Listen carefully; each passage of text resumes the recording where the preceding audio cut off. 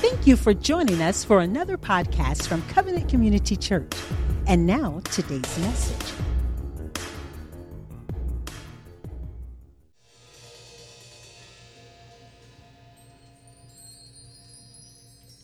Amen. It's definitely good to see your faces today. I appreciate the enthusiasm. I know it is a little smaller in number, but praise God, we still are in the house of the Lord.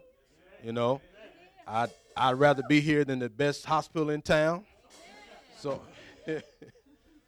so we're going to give God glory for that. If you could, please turn with me in your Bibles to 1 Corinthians chapter 9, verse 22. 1 Corinthians chapter 9, verse 22. Amen. I'll give you just a minute or two. I still hear pages turning, so I'll give you just a minute or two. It is nice. I hear Apostle talks a lot about hearing the pages turn. It is nice, yeah. It's real nice. Real nice. Amen. Amen. 1 Corinthians chapter 9, verse 22. I will be reading from the New Living Translation. The Bible says, "When I am with those who are weak, I share their weakness, for I want to bring the weak to Christ. Yes, I try to find common ground with everyone, doing everything I can to save some. I do everything to spread the good news and share in its blessings. Don't you realize that in a race, everyone runs, but only one person gets the prize? All athletes are disciplined in their training. They do it to win a prize that will fade away, but we do it for an eternal prize. So I run with purpose in every step. I'm not just shadow boxing." He's referring to fighting aimlessly or just without purpose here.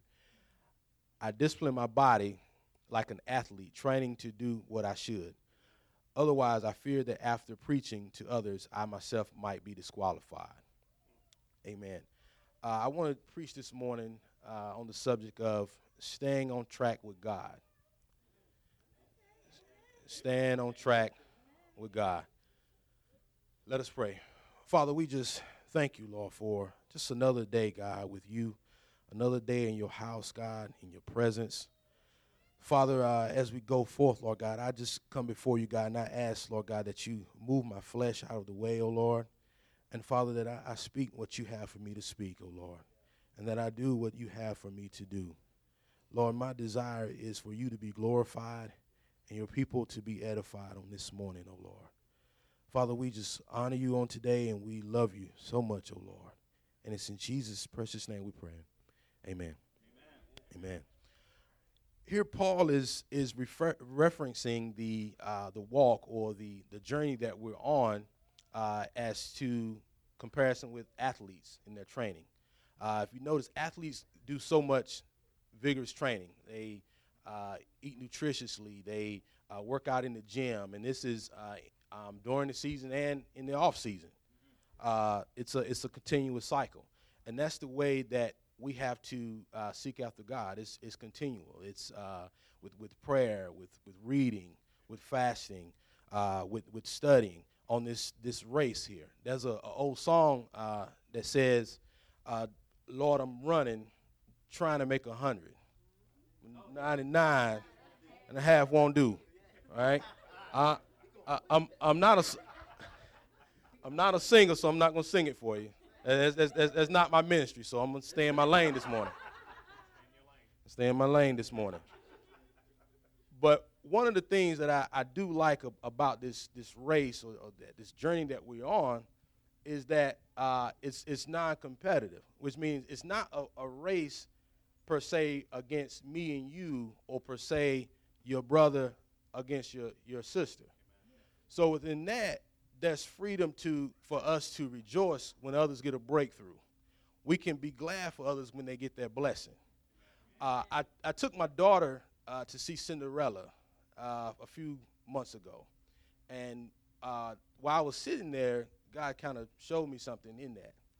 And what he showed me was that what God has for you, it's a glass slipper kind of blessing. It fits you. It's your size. It's what you've been praying for. It's what you wanted. It's what you needed. Those something, it fits you. So being that it fits you as saints, as the body of believers, we don't have to be mad when you get your blessing. We don't have to be upset. We don't have to ball our toes up and try and put our foot in your blessing. You know what I mean? We don't have to do those things. You know, we don't know what that person went through. That person could have lost their parents, and they could have had to move in with an evil stepmama and deal with evil stepsisters. You know, you ain't know Cinderella could preach, did you? I ain't know it either, but that's how it works. Another reason why I like this race or this journey that we're on is that the Bible said that it's not given to the swift, but the ones that endure to the end. Right? As a man, a lot of times growing up, it's all about being the fastest, being the strongest. You know, so in the kingdom of God, we don't have to worry about that. I took Apostle up on the invitation to the 9 rounds a couple weeks ago. And those of you that don't know, the 9 rounds facility or organization, the premise is you get a good workout, but it's in 30 minutes. And I'll be honest with you, I'm not in shape like our pastors are. So my thought was that, Lord, if I can make it to the end, without fainting, without falling out, I can walk out of here with some dignity, with my head hung high, and say I made it. And that's how it is. We don't have to be the fastest in the kingdom of God. As long as we can make it to the end of this thing. Amen. And there's confidence, there's a surety in that. There's rest. Again, we're not comparing ourselves, not trying to be the fastest on this race and this journey that we're on. Turn with me to Hebrews chapter 12, verse 1. Hebrews chapter 12, verse 1. And the author of this passage sums it up. I like the way he puts it here. It says, therefore, since we are surrounded by such a huge crowd of witnesses to the life of faith, let us strip off every weight that slows us down, especially the sin that so easily trips us up. And let us run with endurance the race God has set before us. We do this by keeping our eyes on Jesus, the champion who initiates and perfects our faith. So he sums it up here. He's referring to this race. And if you envision, it's in the shape of a track. At a track, you have the track and field stars type things. And it mentions a huge crowd of witnesses. So this isn't like your grandmama that's going on and she's cheering you on, or that uncle or cousin that you only met once that's rooting you on. This is a huge crowd of witnesses. And if you go back a few verses, it tells you in that huge crowd of witnesses, this is prophets, this is Elijah, this is David, this is Daniel. These guys are up here cheering you on. And that excites me because I played basketball in arenas for schools growing up, and I was in the marching band in stadiums. And it's something about that just excites me that I'm going to perform, and it's this huge crowd. That's how they are viewing us on this walk, this daily walk that sometimes we struggle with, sometimes that we don't even know if we're going to make it sometimes from day in to day out. And they're up there, this cloud of witnesses is cheering you on. Yes, you can do it. They're rooting for you. They're clapping for you. And it goes on to say to strip off every weight that slows us down and tries to trip us up. It says especially the sin. The sin comes in to trip. This is what happens. We're on this race and we're running. And sin creeps up. We have other things. Sometimes our emotions, our will, things creeping up, wanting to pull us off track from God, wanting to do those things. But as you keep going, you're running, they're cheering you on, and it says to let us run with endurance. That's you lasting to the end. That's what it's about. Sometimes it may get hard. It may you may take bumps and bruises, but it's about enduring to the end. And it even tells us how to run this race. It tells us to do this by keeping our eyes on Jesus. right? To keep our eyes on Jesus. So as we're running this race, and while you do that, turn with me to Genesis chapter 13, verse 5. Amen. Amen. Genesis 13 and 5. While we're on this race and we're running this race, there are things that want to pull us off track from God. And being off track from God doesn't necessarily mean being in a backslidden state. It could mean just not running the race as diligently. You may have slacked off from reading some. You may have slacked off from studying some. You may have missed some Bible studies. So there are different ways or different areas that being off track with God doesn't necessarily imply that you're not in relationship with God. So I want to make sure that I put that out there. To give you some background to this story, there's some things that I do want to pull out of here. This is the story between Abraham and Lot. A lot of times when you hear Lot, he's an interesting character because you think about him being rescued from Sodom and Gomorrah and his wife being turned into a pillar of salt. And he actually had to be rescued twice. But over in 2 Peter, it mentions that Lot was righteous. So even though his shortcomings and his downfalls, the Bible still says that he was righteous. So I feel that there's some things that we can learn from his life and eat off from that. The background to this, if you remember, God told Abram at this time, he was Abram. He wasn't Abraham when God changed his name. But he told Abram to leave from his kindred. He told him to come out from amongst his family and those that he was around. And it's actually after that, but it's before the rescue of Lot from Sodom and Gomorrah. This is actually the event that separated the two. And I say it pulled Lot off track because even though he was permitted to go with his uncle Abram, he was permitted to go, but he got off track with the whole Sodom and Gomorrah episode, and he still was rescued and brought back into place with Abram. So he got off track, and there were some things that happened. There were three things that I do want to pull out of this and talk about that could show and kind of keep us. Again, there's many things that can pull us off track, but three things in this story that I think are worth talking about.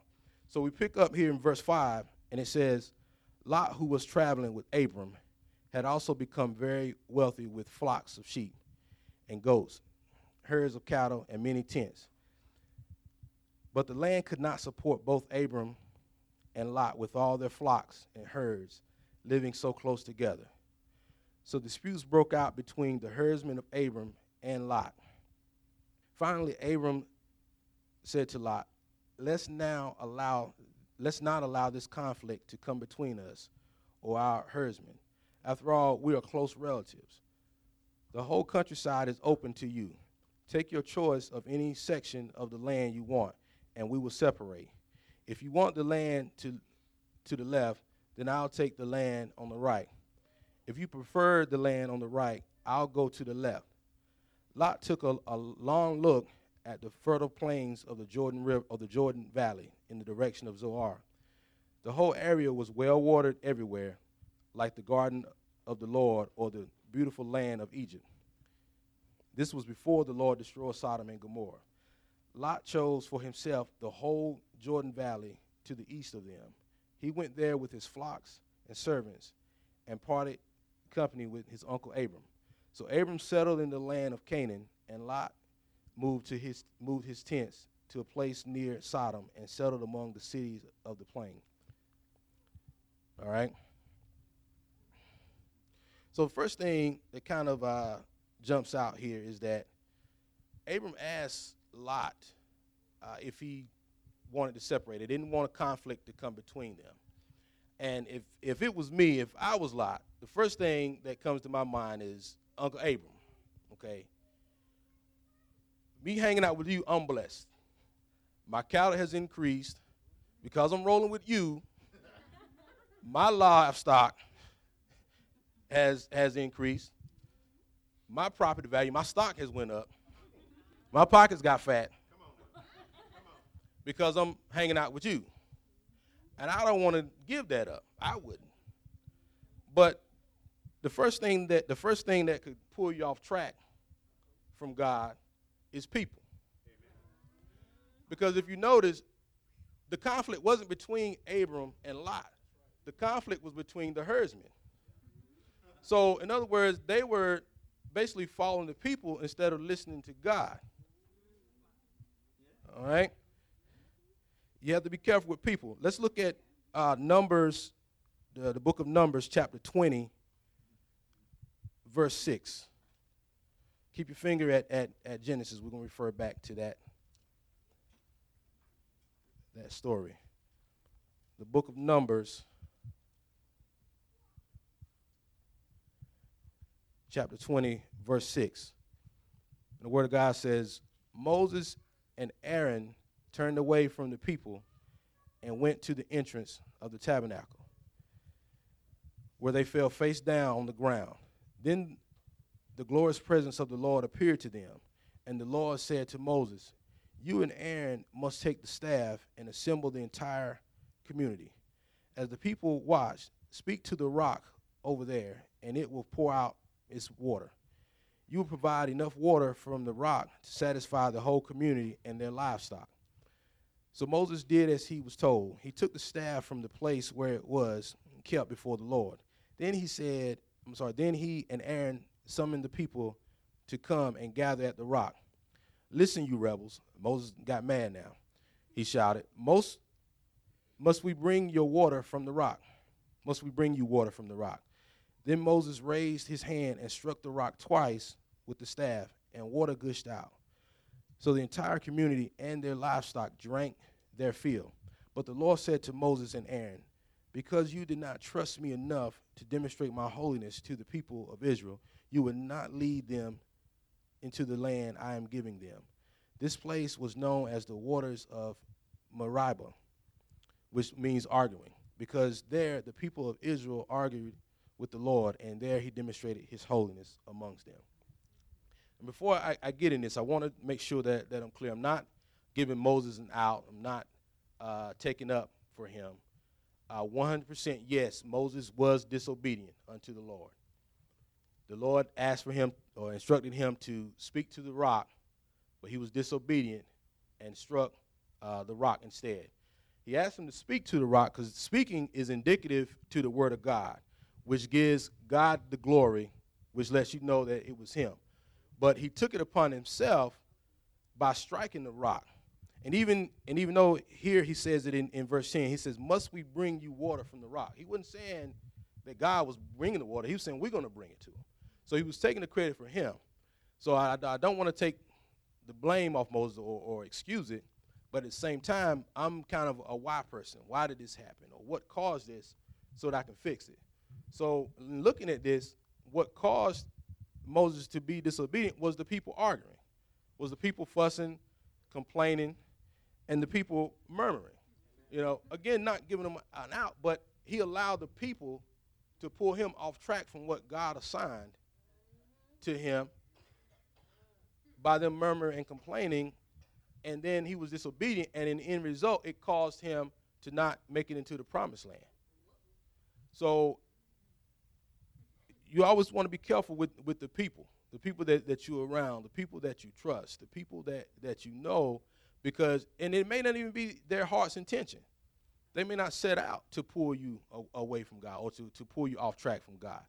But it may be one of those things that you could easily get caught up in and find yourself slipping off track or in line with what God has for you. Amen? Amen. Amen.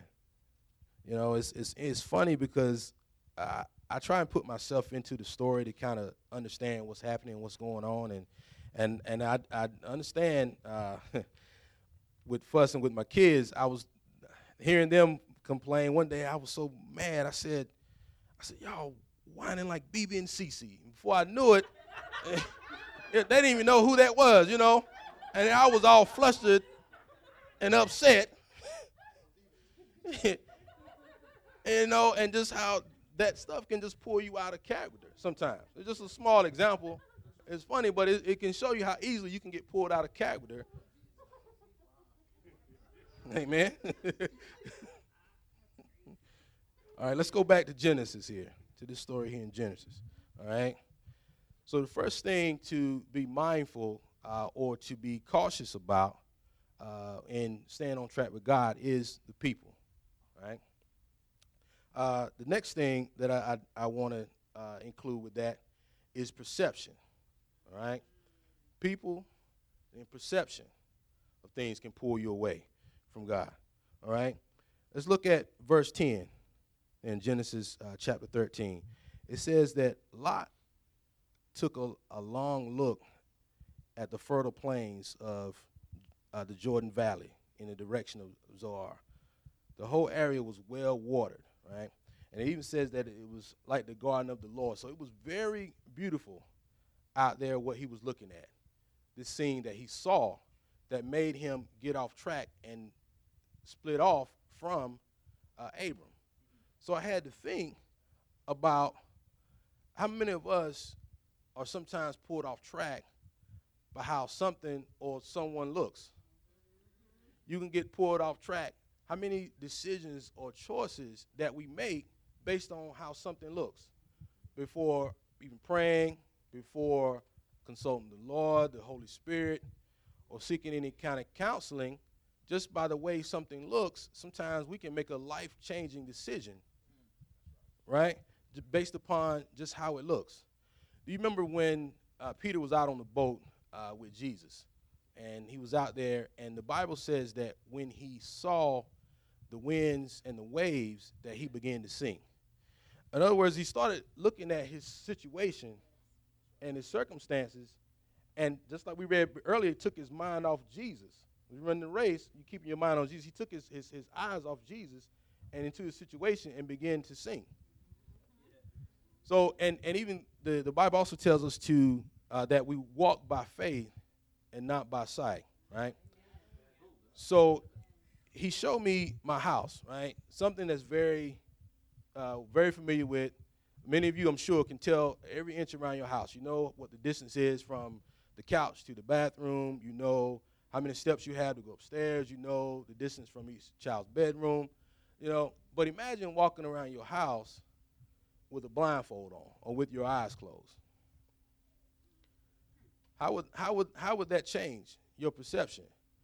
You would end up, your senses will get heightened, right? Yeah. You would be able to hear things and sounds that you probably could never hear before, right? You could smell things, right? You would use your sense of touch because you're trying to feel your way around. So on this walk or this race that we're on, I believe that God asks us, not that we walk around blind, but sometimes that for us to not use our eyes so that it slows us down. That we can leave the busyness, that we can leave the frustrations and the errands and the grocery store and the soccer practice, and we can take time to slow things down because, again, it's not given to the swift, so there's no need to rush. There's no advancement. There's no levels that you go to. Well, there's levels, but there's not a case. There's a prize. The prize is at the end, so you don't get a prize for being first to another level, that type of thing. So I think sometimes that God wants us to just slow down so that we can hear Him, all right? That we can smell Him, sometimes that we can touch Him. Amen? Amen? All right. Let's go back. Oh, we're still here at Genesis 13, chapter 13, right? All right. After Lot looked out, he looked out and he saw all this beautiful scene. He looked out and he saw the water. He saw the countryside and those type of things. And when he finally moved out, walk with me a little bit. When he finally moved out and he chose the area, they didn't really split the area in half. Per se, Abraham asked him, hey, you take the east, I'll take the west. But when they actually moved, it's to show Abraham's character, and he allowed Lot to choose first that. But when he chose the area that was the best, and he chose the area that was the biggest portion of that. When you go back, if you pull up the map and you look at it, so with that, the biggest area, the numbers, right? If you were to measure it out, I'll say, I'll use the numbers. And I know it sounds crazy, especially those of you that know that I'm a math teacher. So I know some of you guys may say, wait a minute, how is he saying that if you're not careful that numbers can pull you off track? If you're doing your taxes or you're calculating your paycheck, yes, numbers can. But when it comes to the things of God, sometimes numbers can throw you off. For example, when Jesus fed the 5,000, right, he used 2 fish and 5 loaves of bread, right? So you don't have to have a master's degree in mathematics education to know that 5 and 2 will bring you to 7. And like I said, I put myself in these stories. Hindsight is 20/20. We can look back, but if I was one of the disciples, yeah, I would have said, wait a minute, Jesus, we got 5,000 people out here. Plus, I'm hungry. I'm just gonna be real. We got 2 fish and 5 loaves. So when it comes to the things of God, sometimes numbers can be misleading. They can almost put you in the box, so to speak, right? You don't have to turn to it, but over there in 2 Samuel, chapter 24, verse 2, it talks about David, right? This was one of David's mistakes that he did, right? And he took a census of the people of Israel. During that time, you were only supposed to take a census of the people in times of war, because you would have to know if there, in case there was a draft or anything like that. But he took this census in a time of peace, where it wasn't a need to take this census. And so when he numbered the people in the city, he became filled with pride. In other words, he saw all the people, and he thought, well, in other words, he put his protection in the amount of number of people that he had, instead of trusting in God's ability to protect them. So that's where the pride came in at from the numbers, right? Then I had to kind of think about it for me, or on my scale, because when he felt with pride, when he saw the number, right, it would be the same thing if you saw a number and felt less than yourself. In other words, if you saw a number and it changed your perception of yourself than what God already said. Not necessarily, I won't say a sin that'll cast you into hell, but it's pulling you off track with God. Because your thinking is out of line from what he says about you. Right? Case in point, there's been times where I've seen the numbers in my bank account and begin to feel like, what happened? What's wrong with me? And so my focus is on that number and not what God can do in my life. You know? God began to show me this a couple years ago, but to give you the background of this, I was in college. Oh, my goodness. I was broke. When I say broke, I would tell people I was broke as a joke and a cigarette that's already been smoked. I'm not talking about those long, pretty Virginia Slim cigarettes. I'm talking about one that's done smoked and they done did like this. That's just how broke I was, right? So I got this job, and I had to find a way to get to work. So I had this idea I could lease this car, right? Because I'm not mechanically inclined. I can't get this old clunker and fix it. So no, I've got to get something dependable. So I found this car that I could lease. It was a nice car. It was a Toyota Tercel, sunroof, nice car, right? Y'all, so at the end of those 3 years, when they pulled the report on me, I had only made 11 payments out of 36 on time.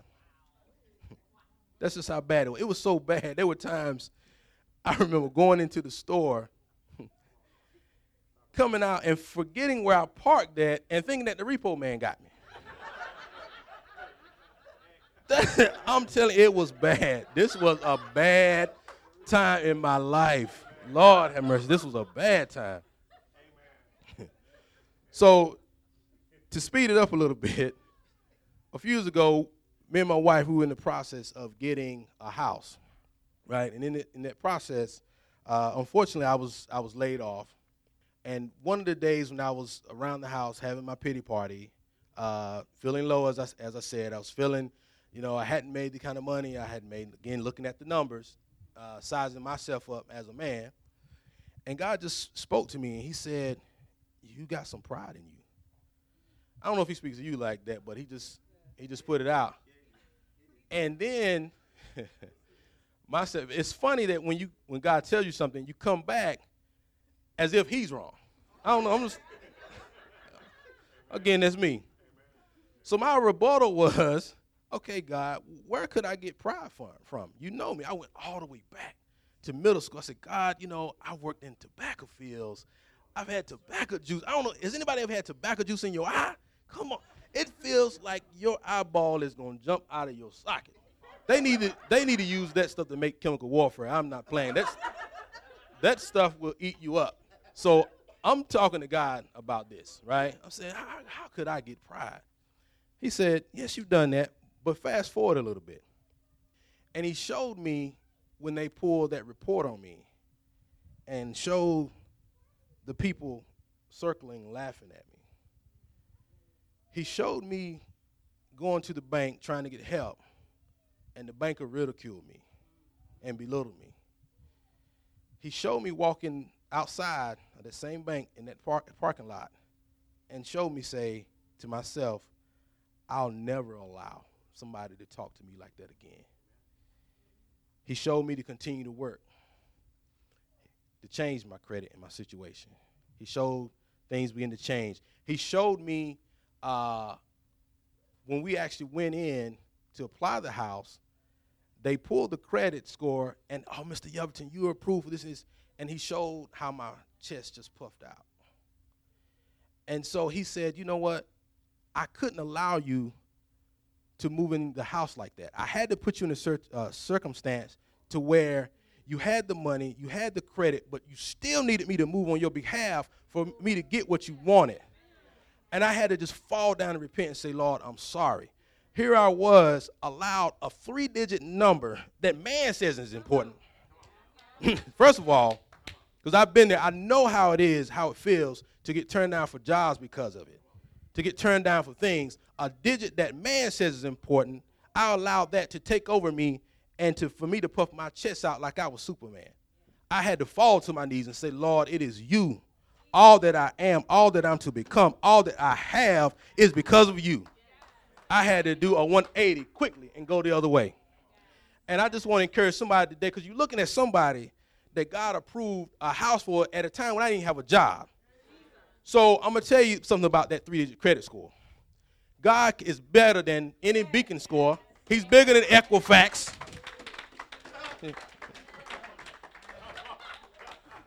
He's bigger than freecredit.com, all that, free credit report. He's bigger than all that. So don't allow any numbers or any circumstances to feed your mind, to feed your thinking, to think that God can't move on your behalf, or that you can't be something, or that you are nothing because of what man or some number they have placed upon your life.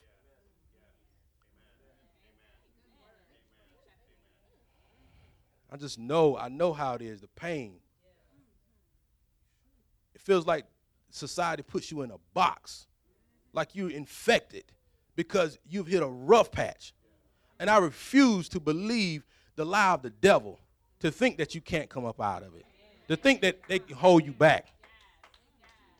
I just refuse that, and I had to change my mind. I had to change my thinking and realign it up with God and say that when God said that you are the head and not the tail, that you are. It doesn't matter what people say. It doesn't matter what they label you. And when he made you above and not beneath. And I had to align my thinking up, even though I was on the other side of it, but he just took me through that journey and showed me both sides of how that number can affect you.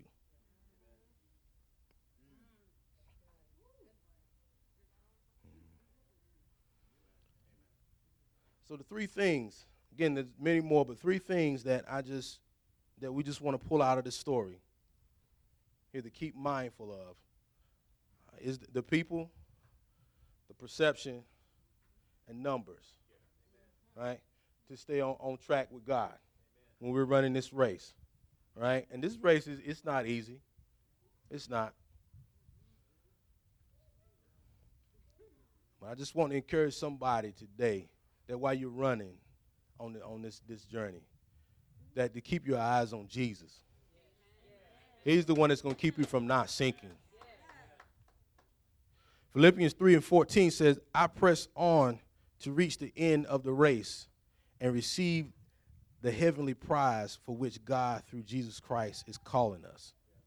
Right? So we can just press through everything in our life, press through everything that comes against us, that wants to pull us off track. Press through those things to receive that heavenly prize that awaits us, that God has promised us. I don't know if you find yourself in just any of those three situations, that maybe you found yourself just not falling away as maybe in a backslidden state, but maybe not just backsliding, but just maybe falling off track with maybe your heart, maybe your passion for serving may not be the same. Maybe you fell off track from not spending as much time with God as you want. I'm not exempt from this either.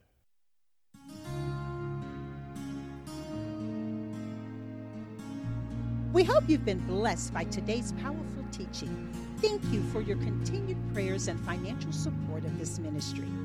Visit us in person at 5805 West Highway 74 in Indian Trail, North Carolina. That's near Lowe's Hardware. Or you can find us on the web at www.changeatc3.org. That's change, CHANGEATC, 3.org. Or call us at 704-821-7368. Covenant Community Church, where the truth is revealed.